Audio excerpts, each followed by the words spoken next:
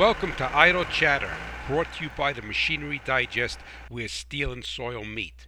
A weekly podcast by a New Jersey farmer to all farmers and ranchers across this great nation. And yes, there are farms in New Jersey. Regardless of the crop you grow or the livestock you raise, we all have one thing in common. Agriculture runs on passion, sweat, tears, and machinery, and that is why the Machinery Digest exists. A no-nonsense, grease-under-your-fingernails educational website. It was created to provide a transfer of knowledge so that you can maintain, service, and most importantly, understand today's complex farm equipment. My name is Ray Bohacz and I farm too. It is time now to get under the sheet metal.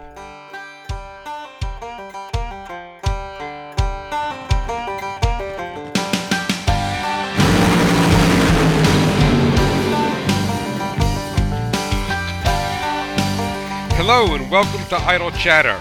Ray Bohacz here, your host, coming to you from chilly, or probably more cold, Cat Swamp Road in Warren County, New Jersey. I'm also known as the Hot Rod Farmer. So this is to all you hot rod farmers out there also. Welcome, and hopefully you enjoyed today's show. Well, it is what I guess we call Black Friday, the day after Thanksgiving, and I hope that everyone listening and those that are not listening had a blessed and wonderful Thanksgiving. It's a wonderful time of year in my estimation, and we should give thanks obviously every day for the blessings that the Lord gives us, but it's nice to have a country such as America that has a national holiday to recognize the blessings in our life and the blessings on our land. And to the people in retail, they call today Black Friday. So my inbox and my email was full of offers from companies and stores that I don't even know about or have ever done business with, and I guess that's today the modern version of junk mail, right? Years ago we used to get junk mail through the mailman, and today we get it through the inbox. But as they call it, Black Friday, as you all know, because it's supposedly the day that the retailers go from being in the red to being in the black with their sales. And I think that's really interesting to note because, as I've said other times in my podcast, is that I think as farmers and people in agriculture, farmers and ranchers, that we also need to look at other businesses and to see what obstacles they face and what challenges they face and how they overcome them. And I think it's important because we could glean information from that and glean maybe a pathway that we need to take. But where I'm getting at with this is quite simple. You would tend to think that a retailer, a store, or today whether it's on the website or whether it's a bricks and mortar building, would have been in the black for the year long before Thanksgiving weekend, but I guess not. And the take-home message there is that every business has its struggles, and a lot of farmers cannot go into the black obviously until they sell their crop. So maybe for a lot of guys, this is their Black Friday also, that they're moving product out of the bin and into the marketplace, and trying to get that cash flow going. So basically, in essence, to say succinctly, there's no business that's easy. Every business has its challenges. What's a challenge for a farmer is not a challenge for maybe a retailer or an auto manufacturer or a restaurant, but we all have our challenges, and the thing is to be able to work around those challenges and use turn those negatives into a positive. And it's not easy. It's obviously always easier just to have the money coming in, but that's really not the case. And I just want to, tell everybody that, not that you don't know it, but oftentimes we only look at our own industry and not look at others. So today is the day that's all going to happen, but today is also the coldest day that we've had so far this year in Warren County. And it was at our place, it was about 12 to 13 degrees. They predicted 5, but so I'm happy we didn't get down that low. And then when I was coming back from coffee this morning, I go to the TA truck stop in Columbia, New Jersey every morning for coffee. The thermometer in the trusty little Ford Fiesta at one particular point dropped down to 7. So basically, this is probably the first real hard freeze we've had this year. Not probably, it is.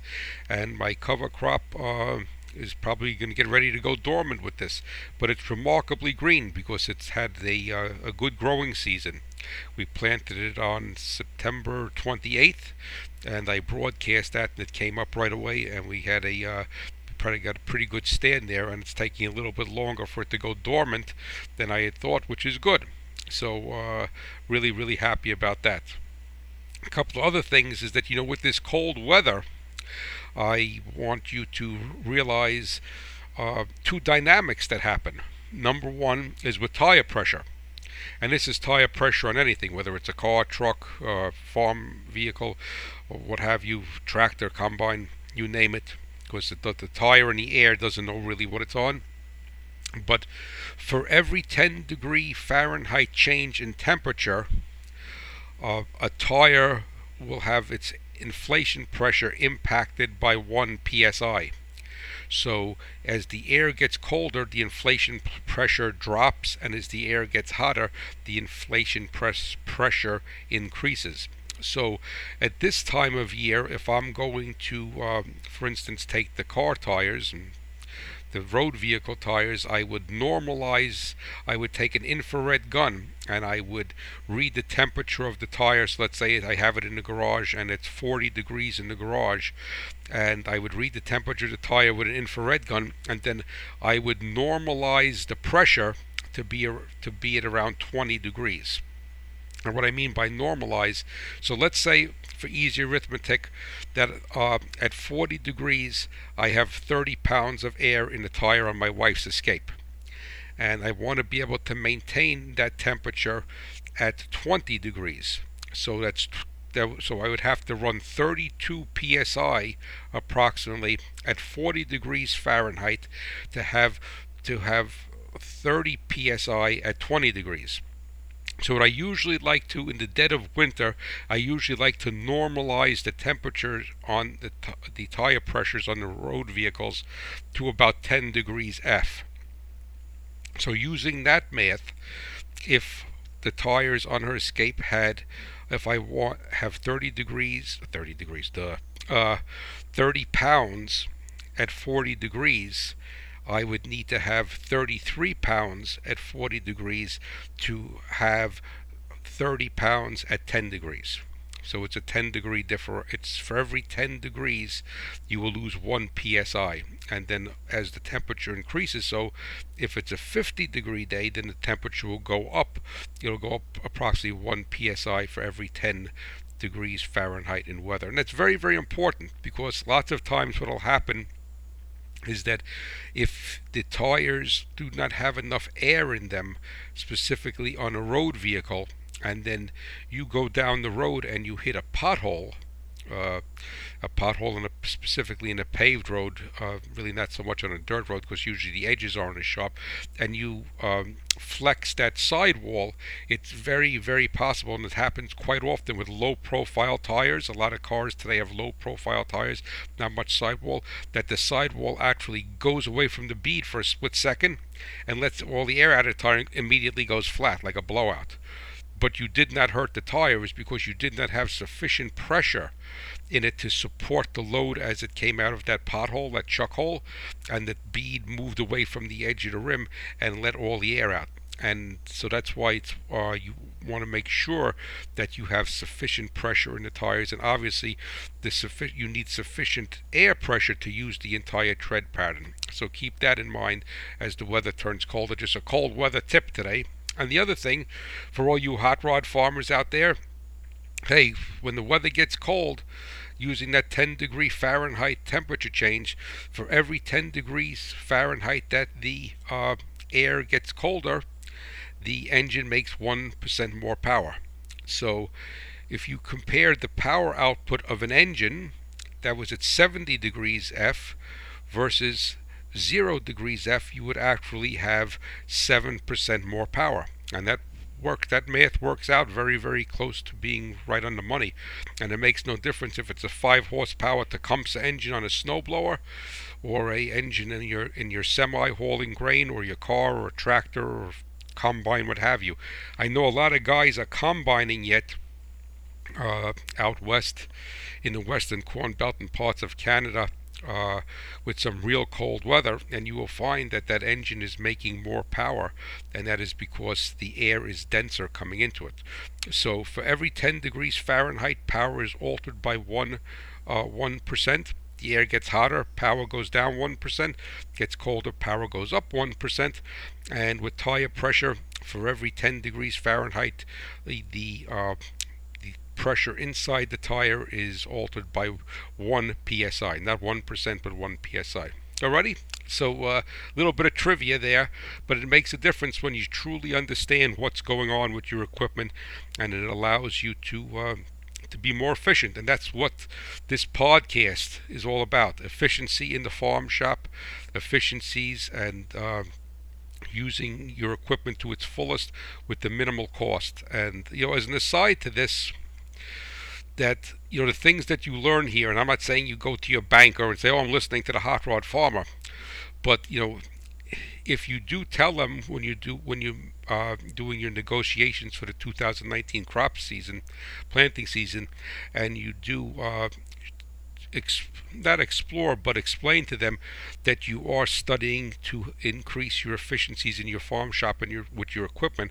I'm not going to say that that's going to be the thing that's going to make a world of difference, but it does show a mindset of you, and it shows a mindset to your banker or to your landlords or to any financial institution that you are thinking out of the box and you're looking to maximize every aspect of your farm or ranch. And to somebody that's either loaning you money or what have you, or a partner with you, or a landlord that's partnering with you, or anybody else, that makes a real big difference. It shows initiative, it shows thought process, and it shows someone that's looking for every way possible to make their operation as profitable as it can. So you'll keep that in the back of your mind.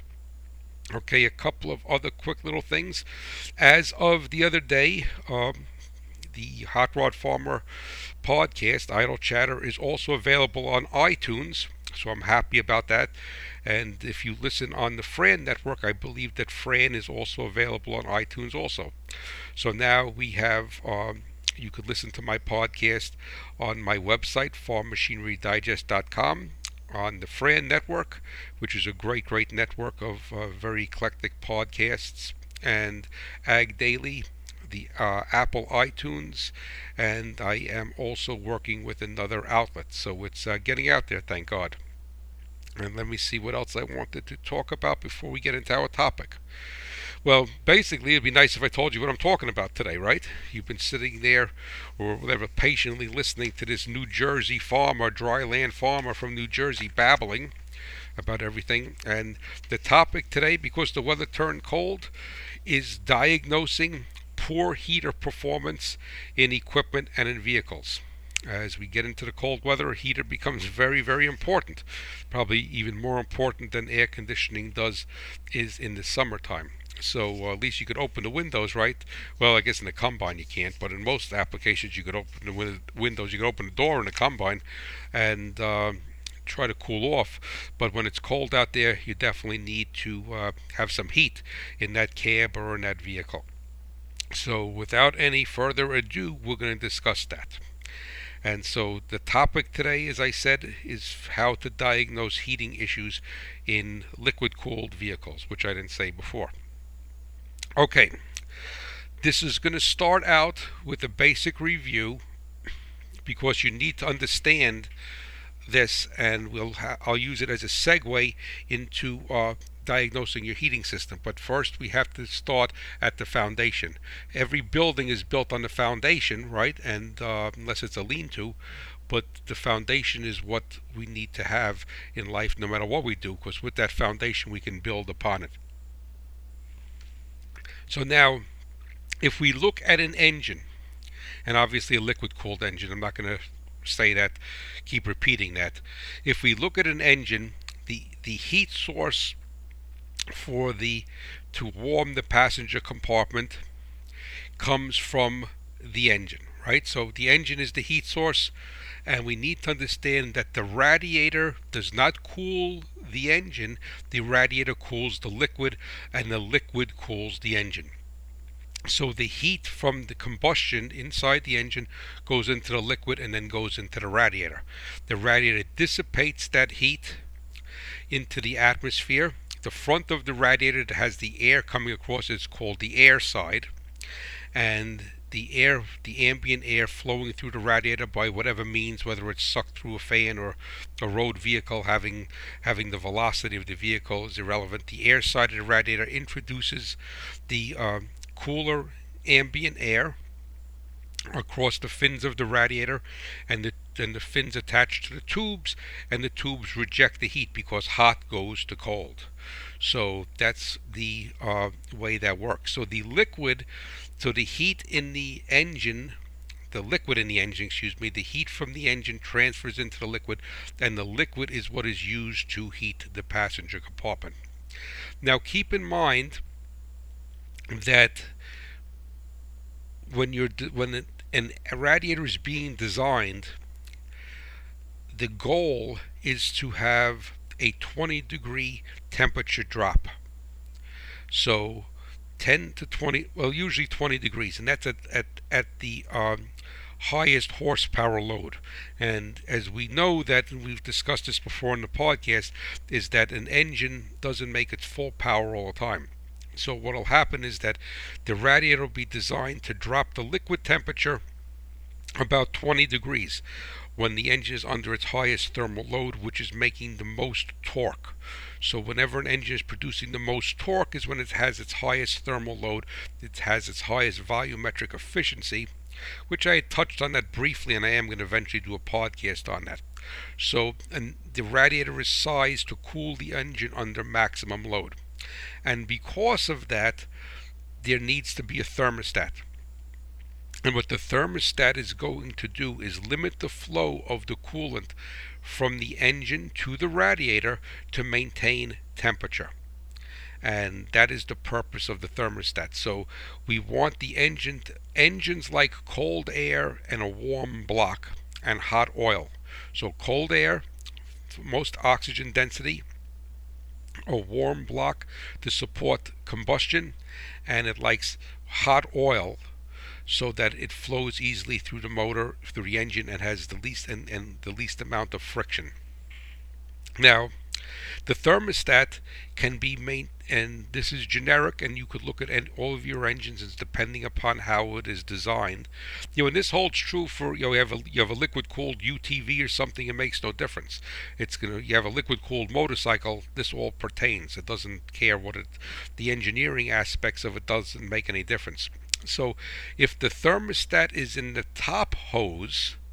When I mean the top hose, that the top hose of the radiator connects to the thermostat housing, then that is what's called a pressure side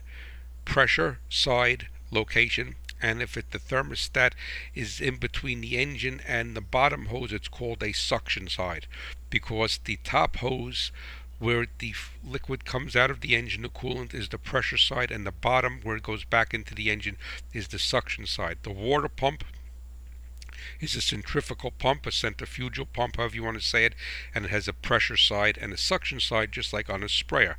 All of those dynamics work exactly the same.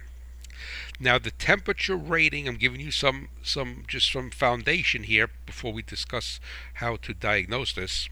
The temperature rating that is stamped on the thermostat is the crack open temperature. A lot of people don't understand that, and I have that as one of the questions on my toolbox test. So you should go there and take some tests, and also keep in mind that those tests now are printed in the Ag Now magazine every month as of the November issue.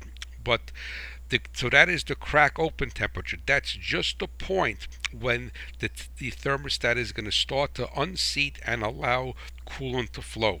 When the thermostat is closed, and it makes no difference whether it's a suction side or a pressure side location, when the thermostat is closed, the coolant does not flow to the radiator and circulates around in the block. And that is why an engine has a bypass circuit. So the pump does not cavitate and allows the fluid to have movement through the engine and absorb heat. Now the hottest part of any engine is the cylinder head where combustion is, and that's the hardest part for the liquid to cool, whereas the cylinder block is less of a task to cool because the true combustion event is not happening there. So when the thermostat is closed, the coolant is circulating through the block, and then at the temperature rating on the thermostat, it starts to crack open. And when it starts to crack open, what it does, it starts to send some coolant to the radiator. And then when the thermostat is fully open, it is sending the coolant to the radiator. But there's a caveat here I want to attach to it. Years ago, the industry used to use what was called well, let's just call it a normal thermostat because I don't want to confuse you with the technical name of it. But if you look at a lot of modern engines, you'll have a thermostat and it'll have another leg with another disc underneath it. That is called a bypass style thermostat.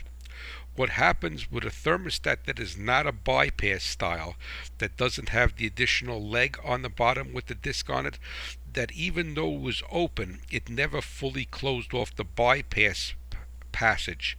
And the bypass passage could either be internal in the engine or it could be an external hose. Like a small block Ford had an external hose.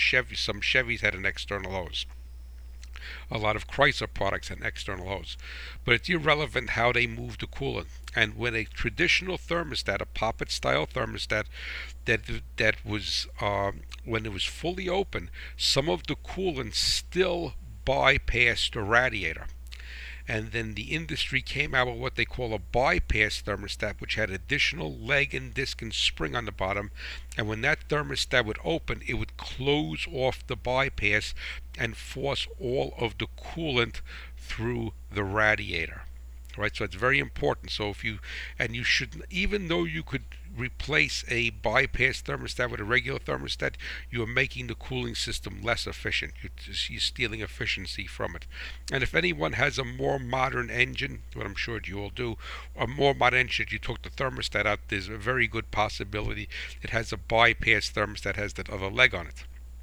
So at that crack open temperature, the thermostat starts to open. And depending upon the calibration of that thermostat, it usually takes between 10 and 20 degrees more liquid temperature for it to be fully open. So let's say if it's rated at 180, it cracks open at 180, it starts to let some coolant flow from the engine block into the radiator, partial flow like taking a faucet and opening it up a little bit and getting a little bit of water coming out.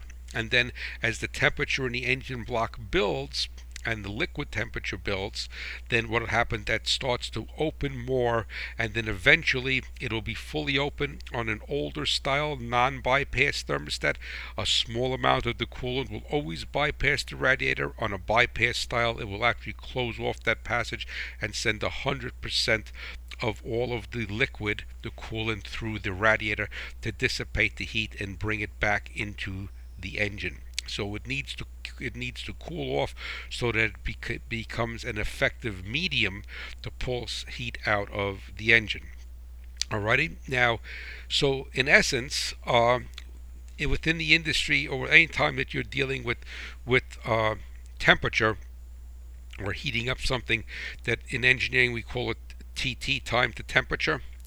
And what will happen is that if you have a more modern engine with a bypass style thermostat, the time to temperature usually will be less. So it'll warm up quicker. It'll warm up quicker because it's not allowing anything to go to the radiator. It's keeping all of that coolant in the block, and then once it does become warm or up to temperature, the thermostat is fully open. It's blocking off that bypass. Now, So we have that. So in essence, let's recap at this particular point. The engine is the heat source. The coolant is the medium used to heat the passenger compartment, and it's able to do that by removing heat from the engine. The cylinder head is the hottest part of the engine, and the coolant removes the heat from there and the engine block, but it's a lot harder to remove it from the cylinder head than it is from the engine block because there's more of a temperature differential. Now, with a newer vehicle, newer engine, newer application, I always use those terms because the same thing would happen with a farm tractor, or a combine, or your pickup truck. The old style designs would pull the water, which is the coolant. Within the industry, we use the term water, like water pump, even though it's not water, would pull the water from the block into the heater core. The new style, or the new thought process, just like no-till is a newer thought process, is to not pull the water from the block, but to pull it from the cylinder head into the heater core. And that's very important, and that's one of the reasons why your newer engines have time to temperature, or the discharge temperature at the heater comes up a lot quicker than the older style engines did, because you're pulling the water from the hotter location. So that's very important for heater performance, because as an engineer you want to reduce the time to temperature. You want the person to be able to get into that vehicle, start it up, and that's why you'll even notice if you have a temperature gauge in whatever the application is, and you were to bend down and feel the discharge temperature from the heater, that it would be much warmer sooner, time to temperature. I'm not saying it'd be hot, warmer sooner than it would in an older application, even though the gauge is still reading that the engine is cold or only partially warm. What we would call in engineering the intermediate stage, not full-blown cold and not fully warm. And so that is why, because it's pulling the liquid from the cylinder head in lieu of the block. So that now another thing comes into play is that a term that's really not used that much when you're talking about heater performance, and it's actually used a lot when in engineering when we're talking about a catalytic converter or a diesel oxidation catalyst or what have you. And what it is the term is thermal inertia. And thermal inertia means that, in simplistic terms, it means that what you have to do is you have to heat up one area before the heat could transfer to another. So if you were to, let's talk about thermal inertia. So let's say you're heating up a bolt and you want to get the bolt out. It's rusty, and you start to heat the bolt. It's going to take, the bolt has to get to a certain amount of temperature, and it's going to be based upon its metallurgy, its mass, what have you, before it starts to send that heat or transfer that heat into the threads and into whatever the boss is that bolt is on. So that is thermal inertia. And the reason why it's a concern, and that's why, if you look at, as an aside to this, if you look at most vehicles today, and most engines, and more on a road vehicle than especially a gasoline engine, than versus a farm machinery, because it's different emission standards, and obviously gasoline is a different fuel. That's why the catalytic converter is so close to the exhaust manifold, because of something called thermal inertia. They want to be able to heat that catalytic converter up as soon as possible, so it actually starts to do its job as a catalyst, and scrub the emissions is a good way of saying it. And if it was 4, 5, 6 feet away from the exhaust port of the cylinder head, which is the heat source, is that you would have to heat up all of that pipe and all of that area and the thermal loss into the atmosphere before the converter got hot. So that's thermal inertia. And why I'm bringing this up is that most people operate the heater in a vehicle or piece of equipment the wrong way. If you get in, I'm going to use your truck for example. You get in your pickup truck and you start it, and you're going to go to town, and it's cold outside. What you need to do is evoke the heater, put it on heat, and put the temperature control on fully warm, as hot as it goes, but the fan on low. And you may say, well, it's going to blow cold air. Well, it's going to blow a little bit of cold air. You have the fan on low, but because of thermal inertia, you want to be able to heat up that ducting that the air comes through, and everything that's underneath there. That is the passageway for the coolant to come into the end, to come into the heater core, and for the air to come into the passenger compartment. And if you put that heater on low, high temperature, low fan, put that heater on low while the engine is warming up, you will find that your time to temperature, as far as the discharge temperature of the air coming out of the duct in the vehicle, will decrease dramatically. Because if you wait for the temperature to come up on the engine, and then evoke the heater circuit, then all of that ducting is still basically at ambient temperature, and now you have to try to bring that temperature up to what the discharge temperature of the liquid coming out of the engine is, and it takes longer. So you're not going to freeze to death. You'll have a slight draft. You probably won't even notice it because it's going to be so cold in the vehicle. But you will have your time to temperature for your warming up the passenger compartment, and the discharge temperature. Same thing with you run the defroster. Discharge temperature will be much sooner time to temperature by evoking that heater circuit in that vehicle, in that piece of equipment, as soon as you get in and start that engine, even though the liquid temperature is still cold. Now, another thing keep in mind is that on a application that has an air conditioner system for the summer, is that in almost every use that I could think of, and then again, as an aside to this, even on farm equipment, tractors, combines, sprayers, most of that, if not all of that technology is basically it's automotive based. They don't reinvent the wheel. They steal it from the auto industry. So this pertains to that equipment also, is that when you put the defroster on, you put the defroster on and you have it on full temperature, it always evokes, I shouldn't say always, because it's probably, if it's 30 below zero it won't, but it, after a certain temperature, and I would probably have to say from zero on up, is that it evokes the air conditioner compressor. So when you go into the defrost cycle, you're actually evoking the air conditioner compressor, and the reason why that is happening is that it uses the air conditioner compressor to pull the humidity, the dampness out of the air, to help defrost the windows and make it more efficient.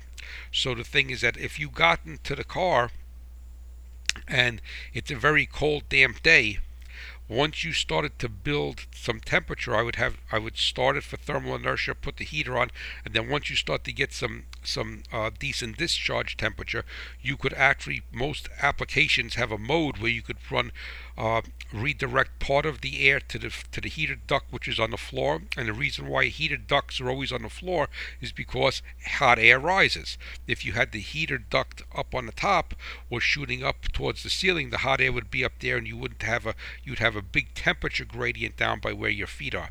And then you could evoke that what they used to call bi-level position, where you put some of the hot heated air to the defroster and some of the heated air to the floor duct, and that would take some of the humidity out, and then you could go back to 100% of the floor duct. So keep that in mind.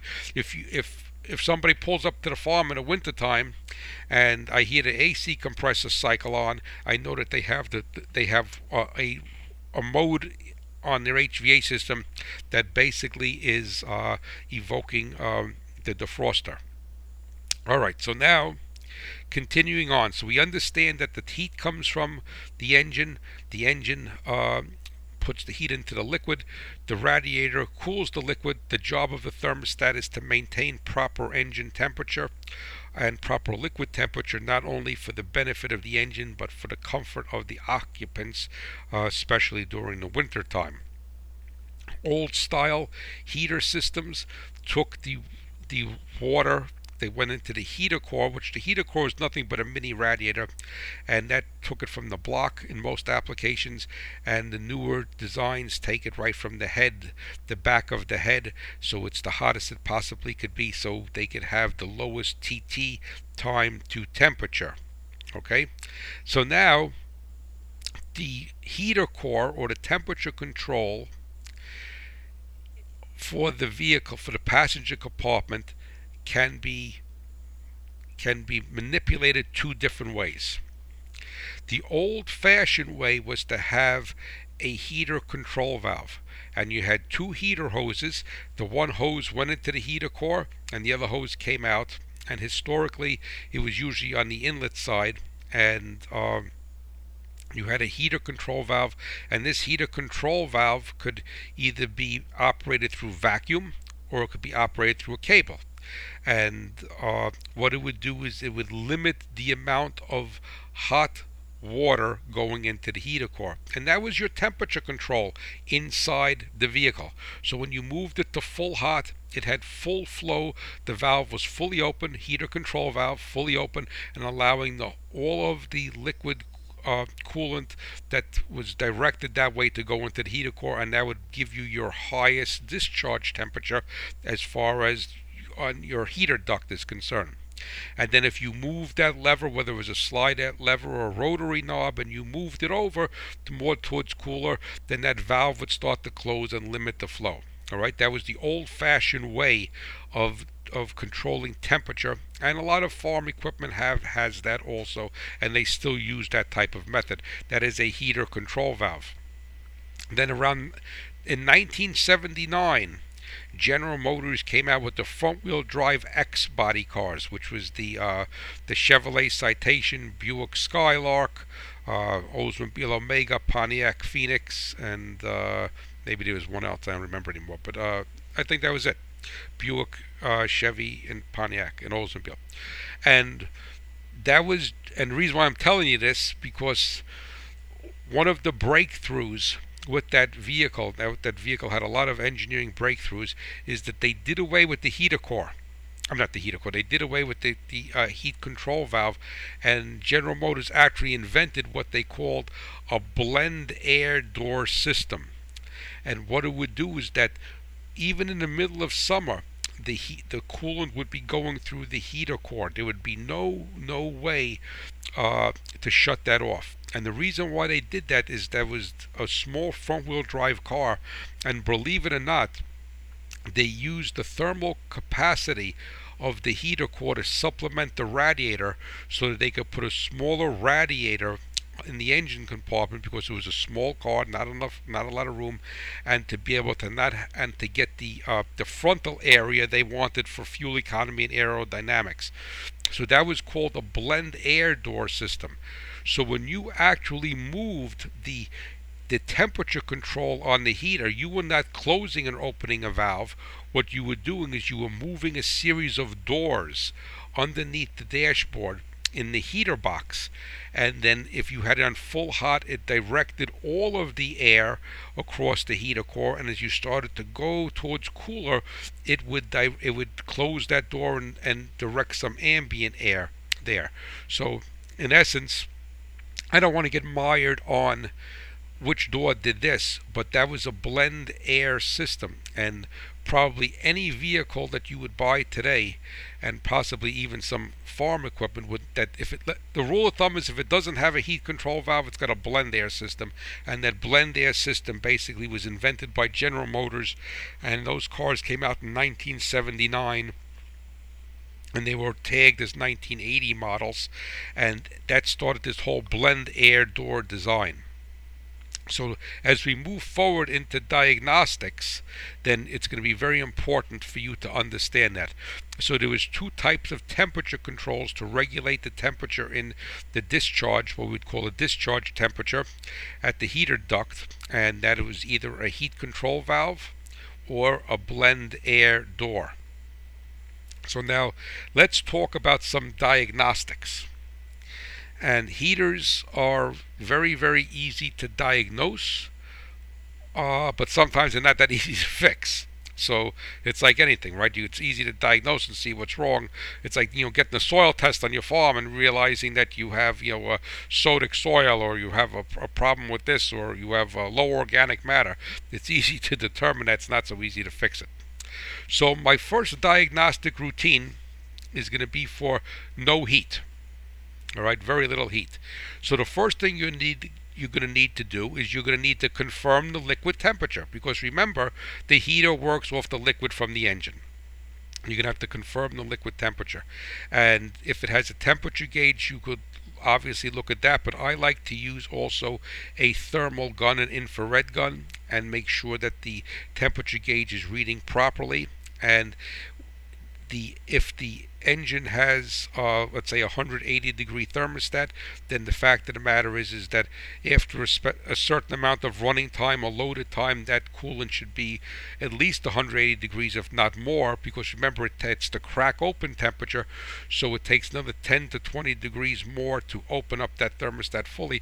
So with a 180 thermostat with some sort of thermal load on that engine, not sitting and idling, I did a podcast last week about that, or 2 weeks ago, about not warming up an engine, that coolant should be bouncing around 190 to 200 degrees.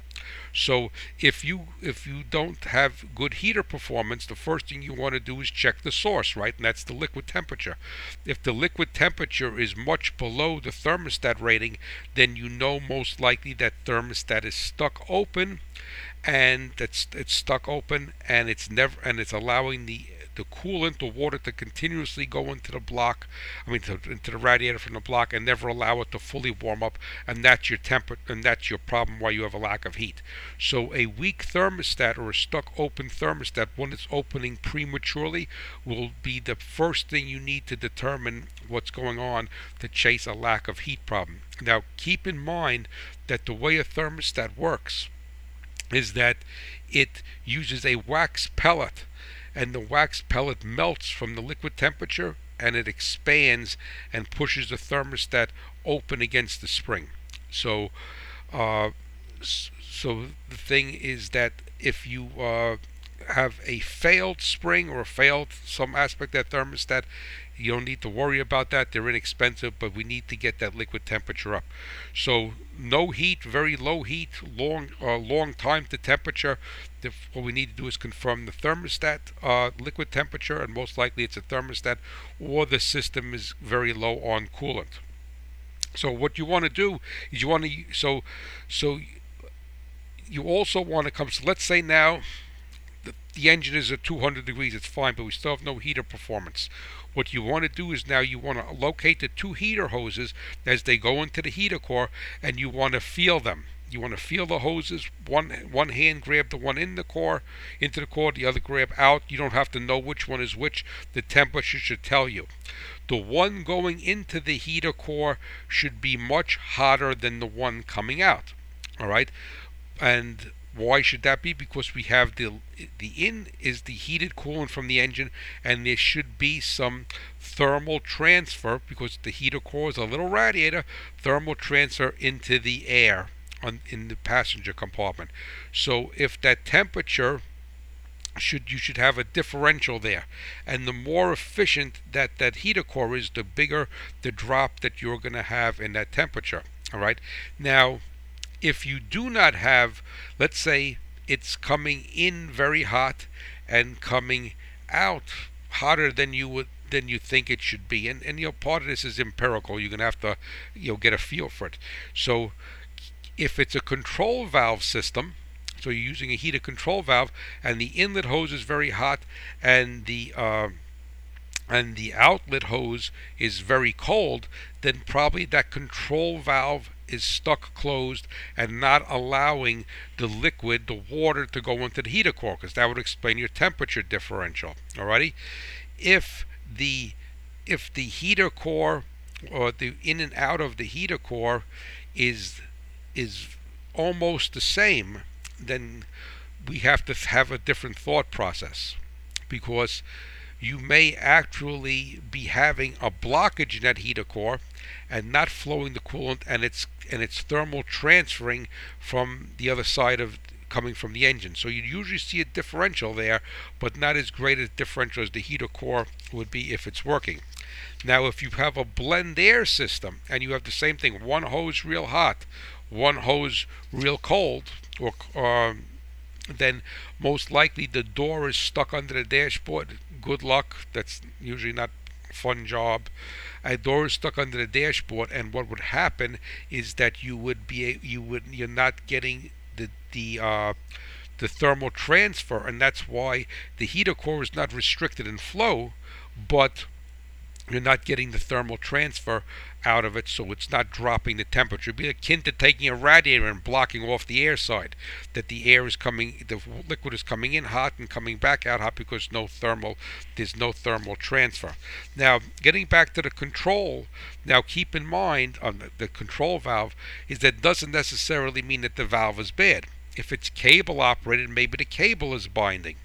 If it's vacuum operated, maybe the vacuum hose is off, or maybe the vacuum chamber, this vacuum solenoid, is not working. But what you first need to do is you need to diagnose what's happening, and you can do that very easily with your hands.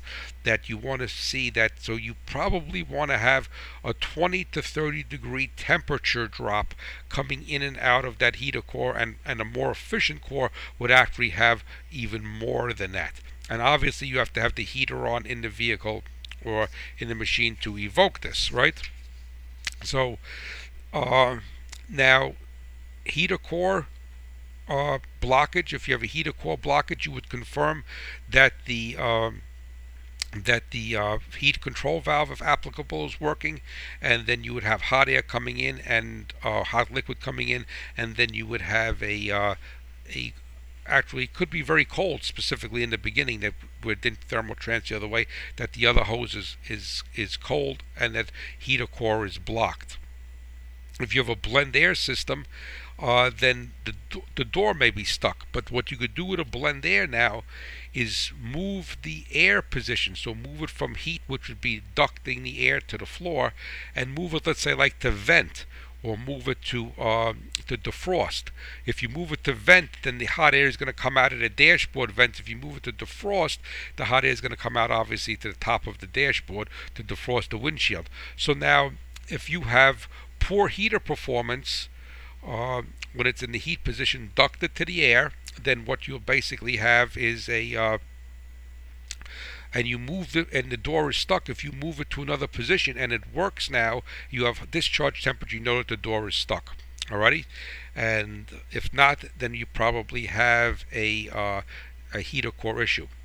Next thing is temperature swings. If you have a lot of temperature swings where you're going and it gets hot and then it gets cold, if you have a lot of temperature swings, that's usually an air-bound cooling system. The cooling system needs to be bled, that it's air-bound, it's hitting a pocket of air and then a pocket of coolant that's not a solid mass of coolant, or the thermostat is starting to go bad and it's cycling.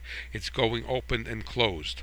And so if you go and you have temperature swings in the discharge temperature, or if you have a blend air system, what may be happening is that you could have the vacuum motor and the vacuum chamber, and there's usually a check valve in there, and that could be defective. So that you could be climbing a hill, let's say, or loading it, and the vacuum drops off in the motor, and then the door closes, and the discharge temperature gets very cold. So the blend air systems are very nice, but they're nice until something breaks, and then they're a nightmare. So keep that in mind, and then. And believe it or not, if you have too high a concentration of glycol in your coolant, that glycol on itself is a very poor heat transfer agent, and you will have lower heater performance. So to recap quickly, we have to first confirm that we have liquid temperature, and that would be basically, if it isn't, from 9 chances out of 10, it's the thermostat. All right, then we have to determine whether we have a heat control valve or we have a blend air door system, and we have to confirm what the temperature is going into the heater core and then coming back out of the heater core. And from that, then we could take it's almost like a mental flow chart, and you could go and you could say, okay, fine, and don't overthink it, because it's really basically very simple. You're putting hot water in, and it's supposed to drop in temperature and then return back to the engine. Alrighty, so if you have any questions on that, I went through it quickly because I don't want this podcast to be too long. And please feel free to contact me at Hot Rod Farmer at farmmachinerydigest.com. And now we're going to get into our special delivery segment, and that's brought to you proudly by Firestone Ag. They're a company founded by Harvey Firestone. He was a fourth generation farmer, and he actually lived in Columbiana, Ohio. Harvey always dreamed of putting rubber tires on farm tractors, and his innovative mindset is the core of Firestone Ag today. And that thought process lives on with their 23-degree tread bar and their AD2 technology, their most modern tires. The soil is the lifeblood of your farm. Trust it only to Firestone. We got to protect that soil, because if we're growing crops, that's the only thing that we have. Now, I have a letter here, and it's from Douglas by Siri. I ask for forgiveness if I pronounced your name wrong. I'll call you Mr. B. And what he writes, it's about battery corrosion. He says the corrosion associated with batteries is sometimes a dry, chalky blue or white residue. In other vehicles, it is more consistency of cork and white. What does these differences tell in order to cure the cause of the continually needing to clean the battery areas? Okay, very, very, very good question. And every battery has a vent on it. And depending upon where the vent is located, because when the battery is charging, it gases, it creates a gas. And depending upon where the vent is, that the location of the vent will determine if the battery cables get corroded or not.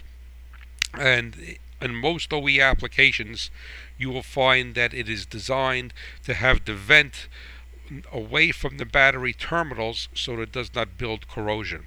And if you put a replacement battery, an aftermarket battery, the vent may be near the terminals or it may not be near the terminals. And that's one of the keys why some of them get corroded and some don't.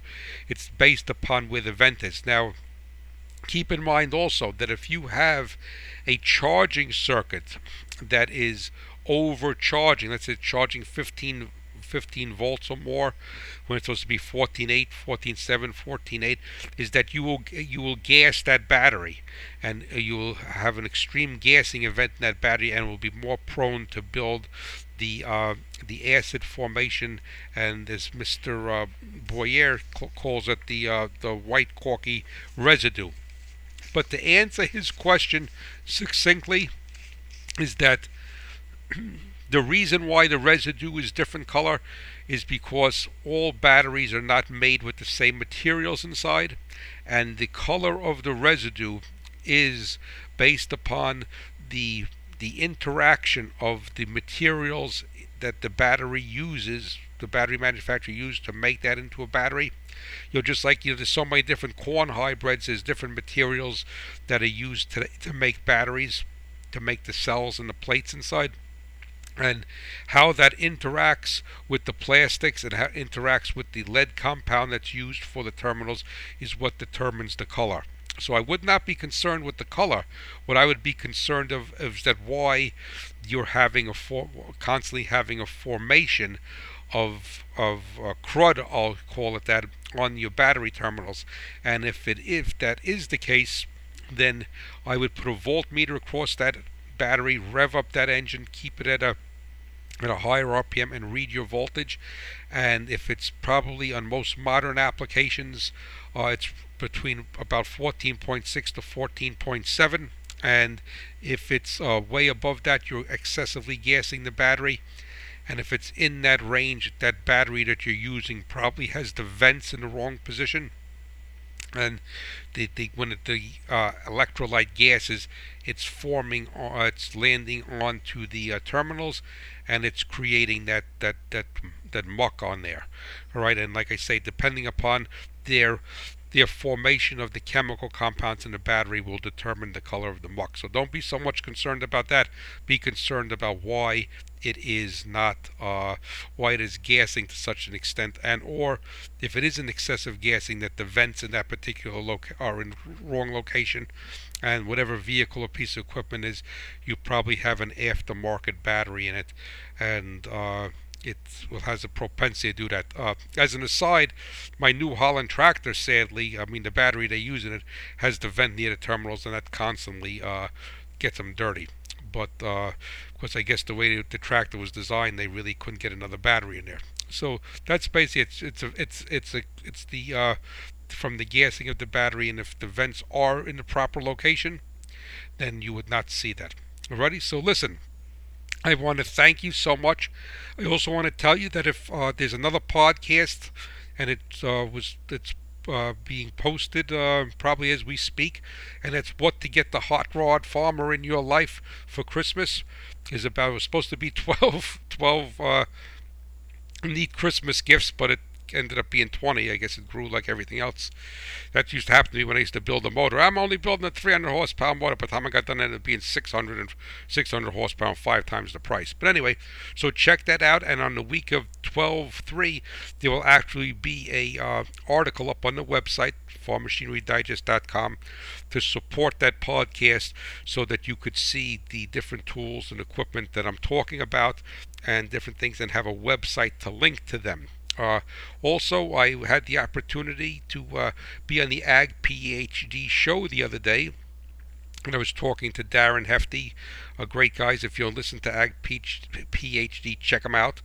And Darren asked me to do a podcast on specifically for the people down south that actually had to slog through a lot of mud when they were combining their crop this year, and to talk about what you need to do to really clean up that combine, and what to check for after harvesting in mud. So I thought that was a great idea, and I am going to do that next week. So listen, you have a blessed day. I hope you had a blessed Thanksgiving, and we're coming into the joyous time of the Christmas season, the birth of our Savior. And I just want you to know that I appreciate all of you listening, and all of you coming to the website. And always know that not only am I pulling for the American farmer and rancher and my beloved America, but I'm praying for you also. May God's mercies and blessings be upon you this holiday season and always. See you next week. Bye-bye.